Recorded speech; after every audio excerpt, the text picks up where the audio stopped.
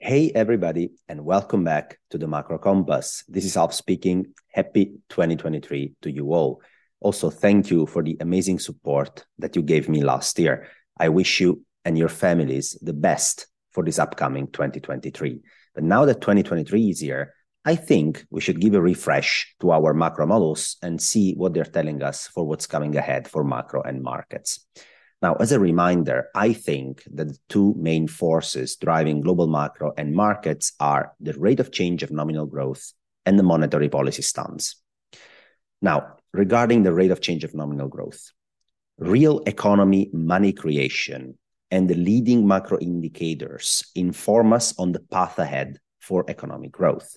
When it comes to the monetary policy stance, I believe that financial money creation and real yields are key to understand the central bank stance and its implication for markets. Putting these two angles together, the rate of change of nominal growth and the monetary policy stance, is exactly what's behind the Macro Compass Quadrant Asset Allocation model. It deploys a data-driven approach to assess where do we stand on both fronts, and that's where we're going to start because it's a useful tool to start our 2023 asset allocation journey. In short, for both the US and Europe, we are sitting in quadrant 4. That's the trickiest quadrant for long-term macro investors. Now, let's analyze both axes, the rate of change of nominal growth and the monetary policy stance, to understand exactly why are we sitting there.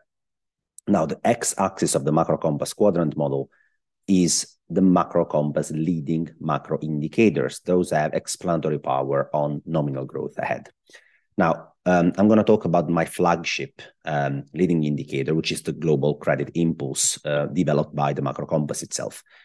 This index measures the rate of change in the quantity of money that's in real terms and as a percentage of GDP, the quantity of money held by the non-financial private sector in the 5 largest economies in the world.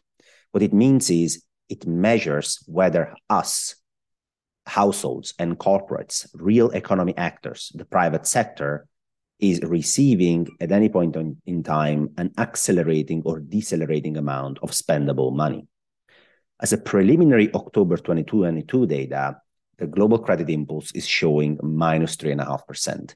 This is by far the worst reading in 10 years, and it's in line with the great financial crisis levels. The Macro Compass Global Credit Impulse Index leads earnings and inflation by 4 to 6 quarters.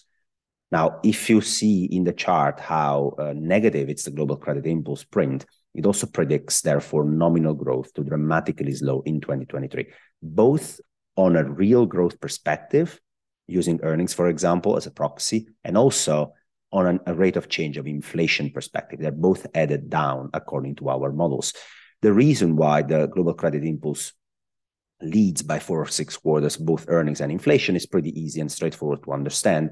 The more money you throw, spendable money you throw at the private sector all at once, the more likely they are to boost not only growth, but with a lag also inflation. Vice versa, if you stop throwing at them fresh money, they are likely to stop spending and consuming very aggressively, and therefore with a lag, growth and inflation will come down, which is exactly what the models are saying for 2023. Now, when it comes to growth, we do not rely only on one leading indicator. We have many, many more, and amongst the other leading macro indicators, we have selected just one that points to a rapid deterioration of the job market. Now, the dramatic tightening of US financial conditions in 2022 is the leading indicators we are using to set the stage for a much weaker labor market in 2023.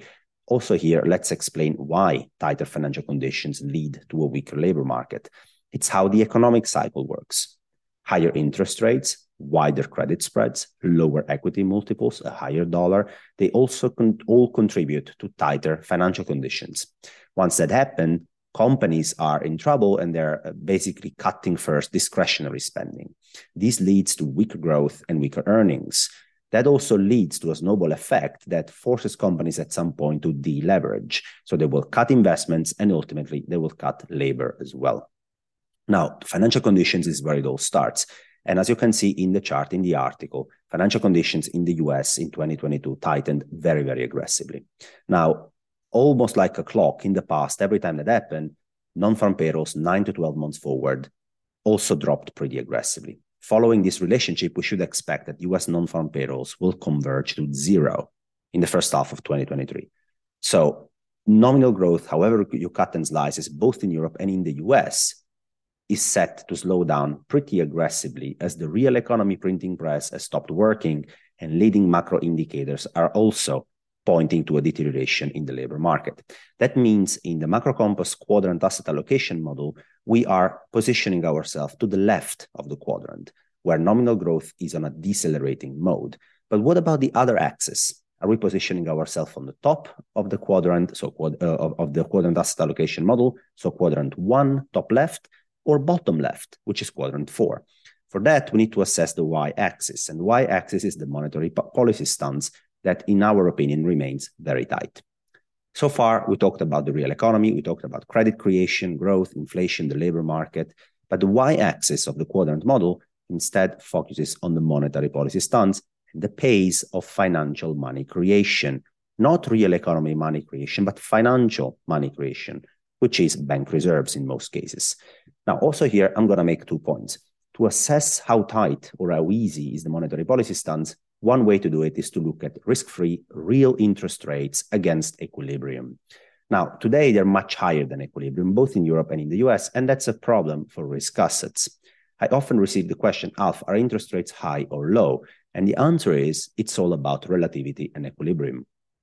The US and European economies are hyper-financialized, over-leveraged, and gray-haired, perhaps to a slightly different extent, but they are roughly in the same boat.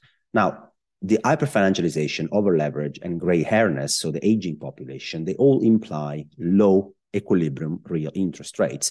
Those equilibrium real interest rates are the rates at which these economies can run smooth. They deliver potential growth, they do not overheat, they do not fall into a recession, they just deliver potential growth. These equilibrium real rates are very low both in the US and in Europe because of high private and public debt levels, low productivity, and an aging populations. To give you an idea of what are the equilibrium real interest rates, in the US, we're talking levels slightly above 0%, and in Europe, negative real interest rates are the equilibrium level, minus 0.5%. Today, where are real rates really trading against equilibrium? And the answer is that market-implied medium-term real yields are much higher than these equilibrium levels, both in the US and in Europe.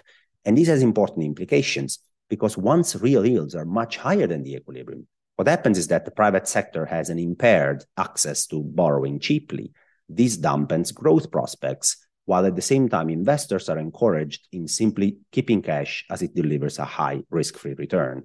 And it's not a surprise that every time we have this setup where real yields are much higher than equilibrium, both in the US and in Europe, risk assets had a hard time. So from this perspective, the monetary policy today is pretty tight. But the second compounding issue there is that the financial money printing press seems broken. The rate of change of bank reserves creation is the other important component necessary to gauge where the monetary policy stance is. We are talking about the so-called liquidity, which in reality is financial money, is money for banks, not money for the real economy. When the amount of interbank money, of bank reserves, is rapidly increasing, banks tend to increase their appetite for riskier investments, and they tend to provide more liquidity to financial markets. The opposite happens when the amount of interbank money is not rapidly increasing anymore. It's exactly what we're going to see in 2023. Quantitative tightening in the US, newly announced quantitative tightening in Europe too, and the large amount of TLTRO repayments in Europe, they will all contribute to record the most aggressive level of 6 months rate of change of European and US bank reserves on the negative side that we will ever see in the last 10 years. So in 2023, the 6 months rate of change of euro and dollar denominated bank reserves will be as negative as it has ever been over the last 10 years. In other words, the amount of interbank money will be shrinking pretty aggressively like it never did, both in the US and in Europe over the last 10 years. The bottom line is therefore that we're sitting on the bottom left part of the Macro Compass Quadrant Asset Allocation model. On the left, because growth is decelerating, and on the bottom, because the monetary policy stance remains pretty tight. I've elaborated why that is the case, but the problem is, how do you invest in such an environment? So the second part of this piece would be about the TMC, the Macro Compass Macro ETF portfolios. We used both US listed instruments and European listed instruments to make sure that as many people as possible could access the ETFs. These ETFs are designed to keep delivering positive return regardless of the prevailing macro cycle. The macro time horizon of choice is 3 to 6 months. This is not a very high turnover portfolio. It's an asset allocation portfolio.